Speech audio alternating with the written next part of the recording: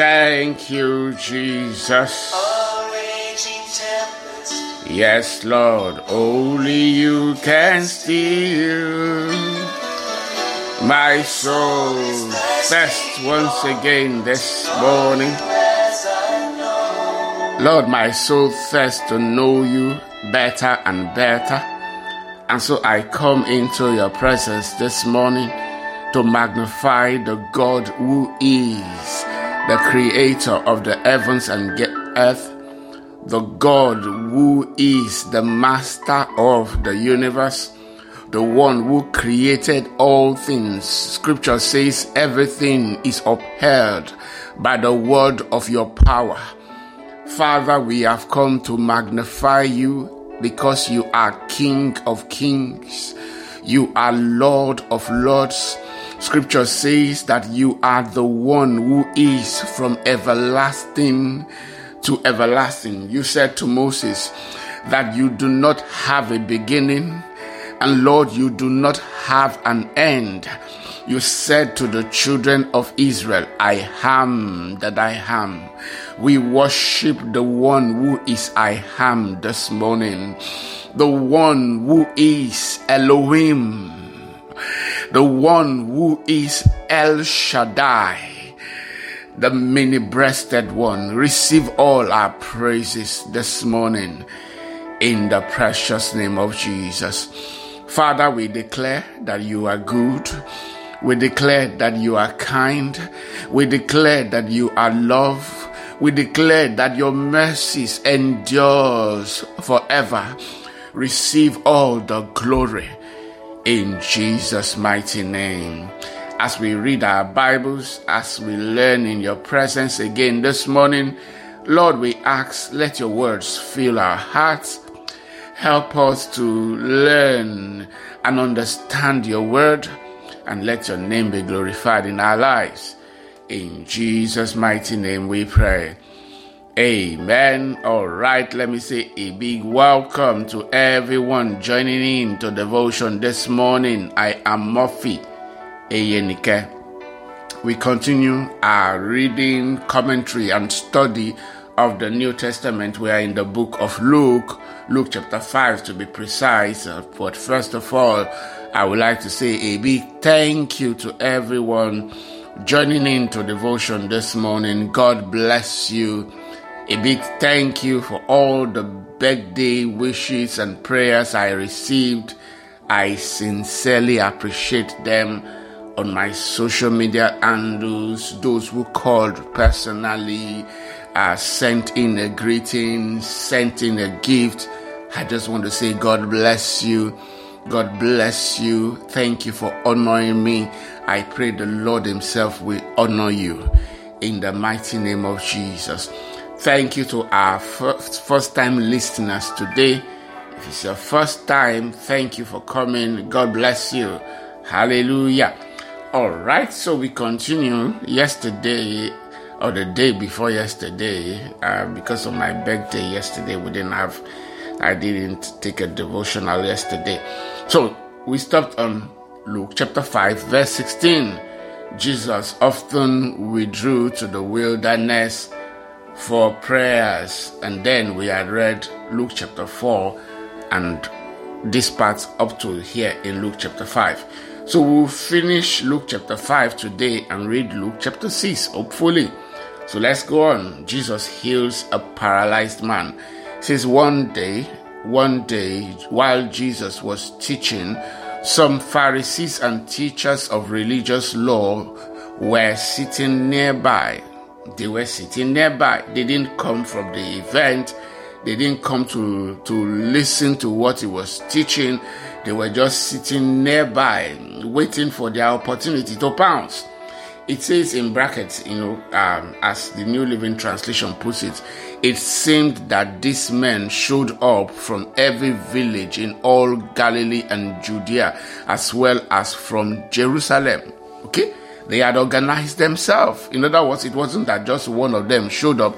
They had organized themselves, put themselves in one, gathered themselves into one corner, because this guy was outshining them. It says, and the Lord's healing power was strongly The Lord's healing power was strongly with Jesus. Some men came carrying a paralyzed man on a sleeping mat.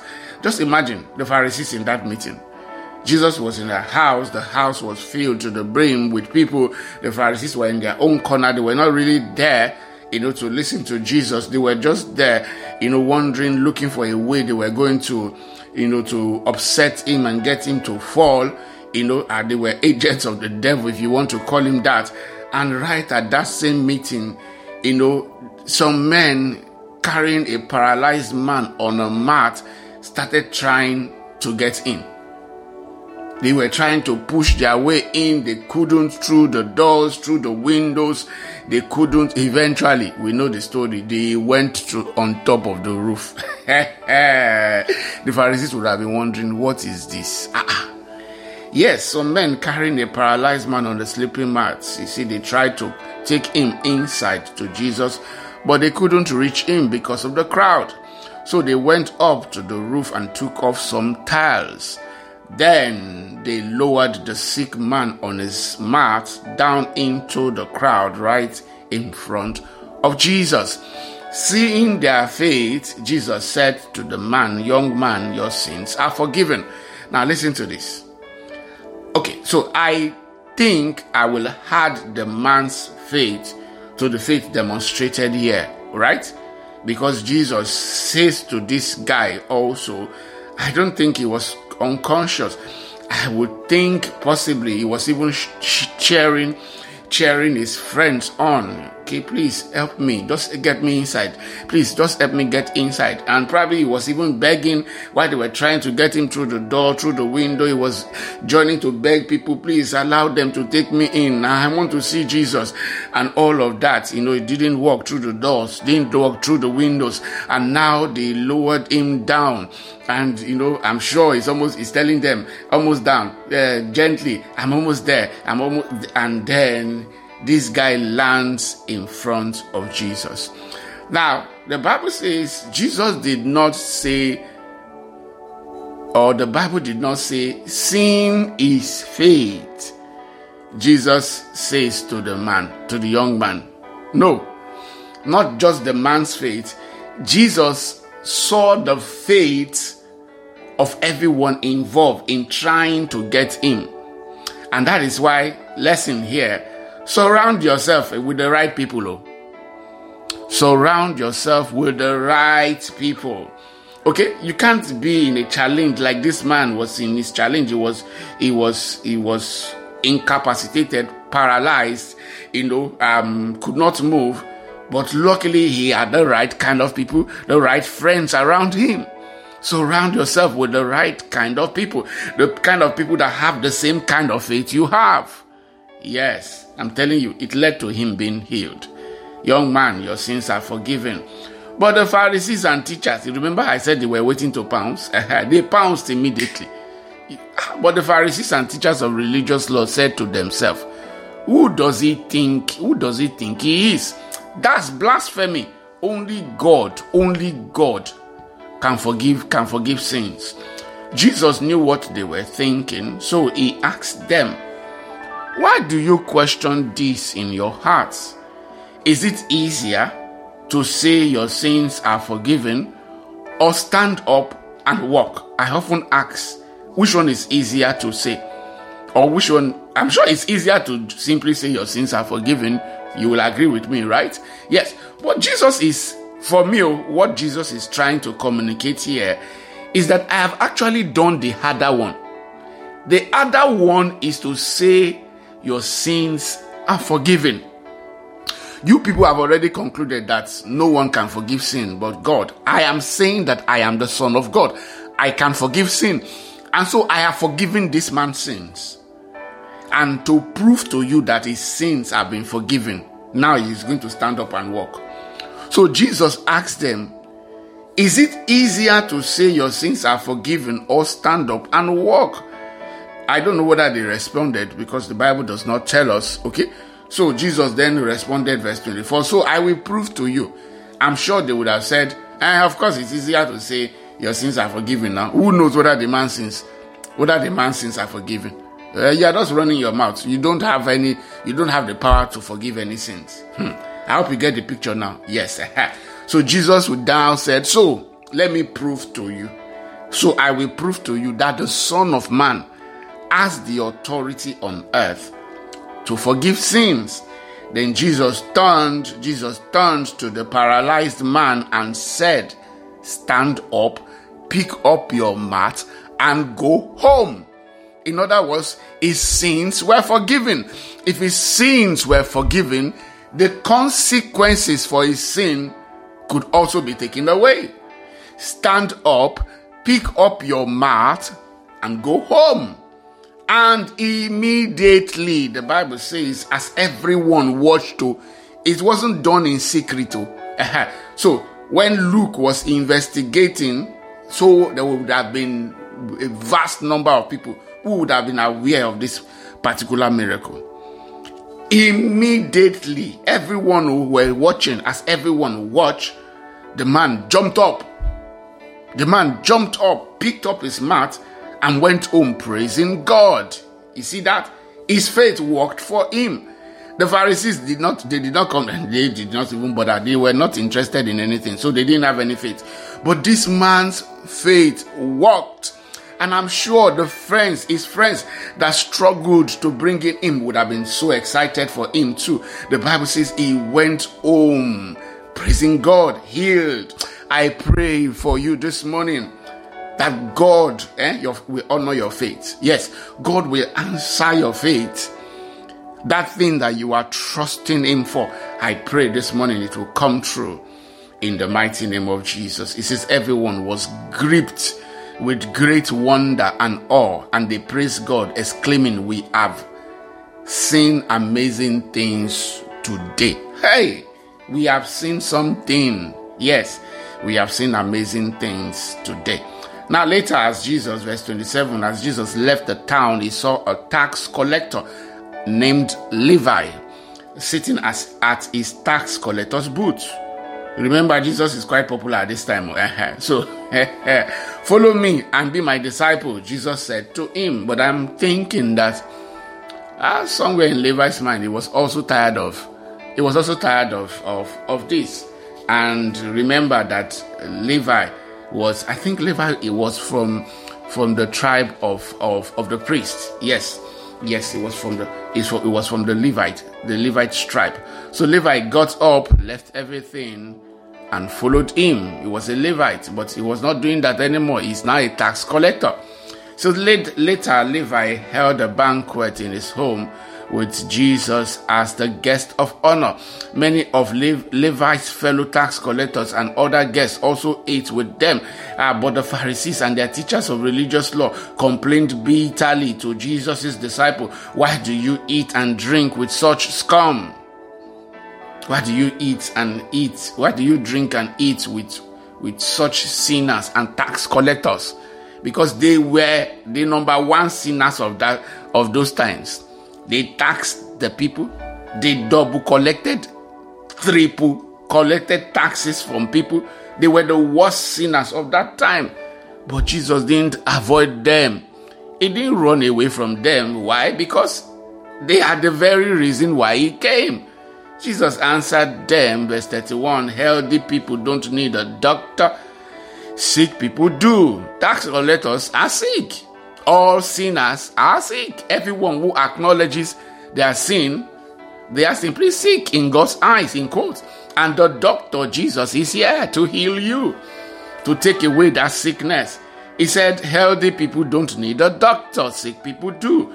I have come to call not those who think they are righteous, but those who know they are sinners and need repentance. That's why Jesus came.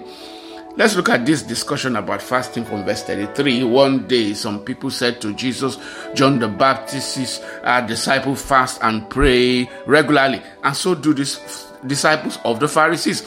Why are your disciples always eating and drinking? So most likely it meant that the people saw Jesus praying. They could see that he fasted. But because his disciples were taken from a broad group of people, okay? They came from different tribes of Israel from different walks and background and occupation. You just saw Levi, a tax collector. What do you want to tell a tax collector to fast and pray about? Okay, so they were not fasting and praying like other people. So they asked Jesus, why are your disciples always eating and drinking? Jesus responded, do wedding guests fast while celebrating with the groom? Of course not. But someday the groom will be taken away from them and then they will fast. Then Jesus gave them this instruction: no one tears a piece of cloth from a new garment and use it to patch an old garment. For then the new garment would be ruined and the new patch wouldn't even match the old garment. And no one puts new wine into old wineskin, for the new wine would burst the wineskin, spilling the wine and ruining the skin. New wine must be stored in new wineskin. But no one who drinks the old wine seems to want the new. Jesus is the new wine. Jesus is the new wine. No one who drinks the old wine seems to want the new wine. The old is just fine, they say. You see that? The old is just fine, they say. I am saying to someone this morning, come to Jesus, he is the new wine. Come and drink new wine. But let go of your old wineskin and receive a new wineskin this morning. Hallelujah. All right, let's move on to Luke chapter 6. First, a discussion about the Sabbath. One Sabbath day, as Jesus was walking through some grain fields, his disciples broke off heads of grain, rubbed off the ox in their hands, and ate the grain. But some Pharisees said, you see that? They were just following him about and looking for things to accuse him about. If they couldn't accuse him, they accused his disciples. If they couldn't accuse the disciples, they questioned somebody coming to Jesus. If they didn't question somebody coming to Jesus, they questioned, the theology of what was being discussed. They were just there, not to hear anything Jesus was saying. They were just there to cause problems, to try and upset Jesus. So, but some Pharisees said, they just saw them, rubbing the husk in their hands and they were eating it. He says, and they ate the grain. But some Pharisees said, why are you breaking the law by harvesting grain on the Sabbath? Jesus replied, haven't you read in the scriptures what David did when he and his companions were hungry? He went into the house of God and broke the law. He went into the house of God, broke the law inside the house of God. Hey, listen, I'm not saying that you should go into church and not be breaking the law of God, in church. But here, Jesus is trying to teach us something very important. Let's finish reading part. He went into the house of God and broke the law by eating the sacred loaf of bread that only the priest can eat. He also gave some to his companion, broke it further, and Jesus added, the Son of Man is Lord even over the Sabbath. So when we did the harmonization and we read this particular event from all four Gospels, we highlighted that Jesus was trying to teach them that the laws were not made to bind people. The laws were made to empower us to be able to worship God and to love one another. So David and his men were famished at this time. They were literally almost dying. Okay, so what was more important in the law? That they died or that they ate bread? And so when they ate bread, because their purpose, and the reason for which they were doing this was pure, was fine, God didn't strike them dead, even though that was supposed to be the shewbread, the holy bread that only the priest could eat. And even if you wanted to say that David was anointed, he gave it to some of his men. Some of them were not even men of Israel, were not Jews. So Jesus was teaching something very important. The Sabbath man was not made for the Sabbath. The Sabbath was made for us. It was given to us for us to worship God. So we shouldn't use it as a tool to bind one another. That's one side of the lesson. The second side of the lesson is that someone who was greater than the Sabbath, if David could give them bread I am greater than the Sabbath. Yes, Jesus said, the Son of Man is Lord even over the Sabbath. So you can't use the Sabbath to come and bind me. Hallelujah. All right, verse 6 says, on another Sabbath day, it was as if Jesus was always looking for these people's trouble. A man with a deformed right hand was in the synagogue while Jesus was teaching. The teachers of religious law and Pharisees watched Jesus closely. You see what they were always doing in his meeting? They were always looking for an opportunity. They watched him closely. If he healed the man's hand, they planned to accuse him of walking on the Sabbath. I don't know about you. God help me to do this kind of work. This is the kind of work I want to be doing every day. They plan to accuse him if he of walking on the Sabbath if he healed the man. 8. But Jesus knew their thoughts. He said to the man with the deformed hand, come and stand in front of everyone. Let's see whether they will say it's evil to heal you. So the man came forward. Then Jesus said to his critics, I have a question for you. Does the law permit good deeds on the Sabbath, or is it a day for doing evil? Is this a day to save life or to destroy it? You see now, you would understand the purpose for which God gave us the Sabbath. Answer me. That's literally what Jesus is telling them. Is the Sabbath day a day to do evil or to do good? He looked around at them one by one and then said to the man, hold out your hand. So the man held out his hand and it was restored. At this, the enemies of Jesus were wild with rage and began to discuss what to do with him. Hey, again, I don't know. I'm been pointing back to the harmonization what we did earlier in January. Please go back and listen to that thing. Because after Jesus said this was not where it ended. The Bible says after he said this, he then added the part where he said, which of you will see his animal or his donkey, falls into a pit and will not bring it out on the Sabbath? And we say, okay, because of the Sabbath, even though the animal is crying and dying inside the pit, it's the Sabbath day, I will not walk. Which of you? Okay, so you will not do that. Even to your animal, you will not do that.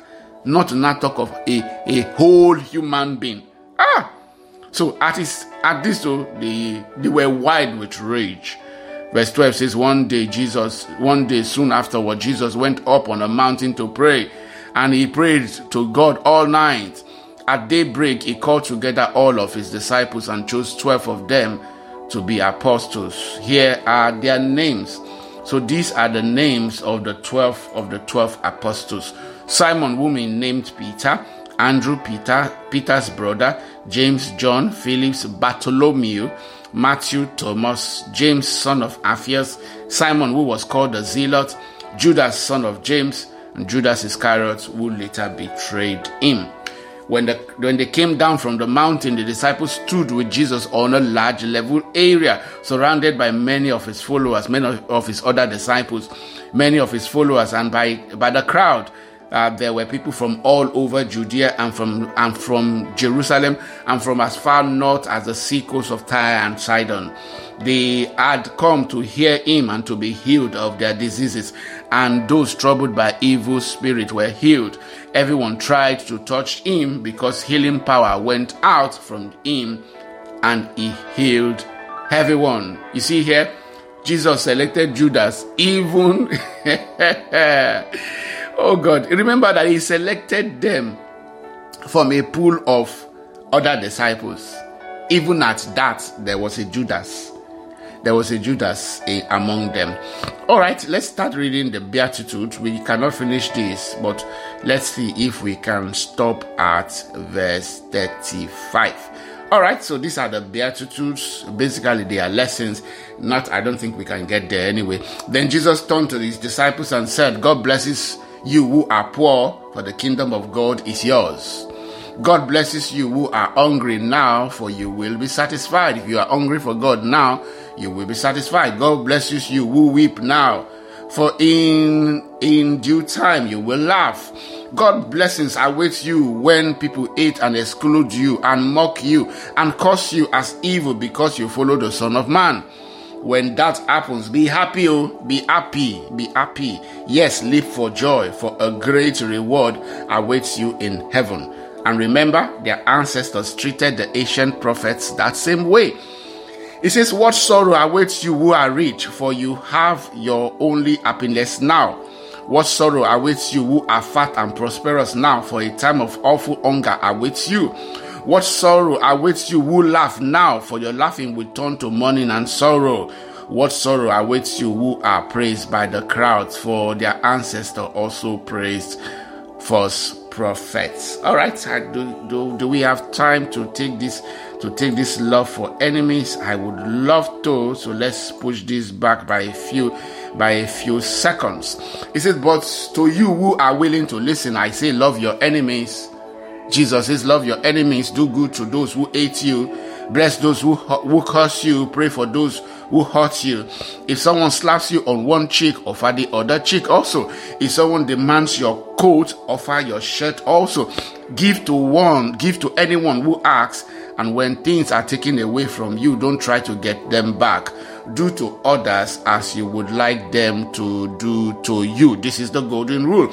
If you love only those who love you, why should you get credit for that? Even sinners love those who love them. And if you do good only to those who do good to you, why should you get credit? Even sinners do that much. And if you lend money only to those who repay you, why should you get credit? Even sinners will lend to other sinners for a full return. Love your enemies, do good to them, lend to them without expecting to be repaid. Then your reward from heaven will be very great. Let's stop here this morning.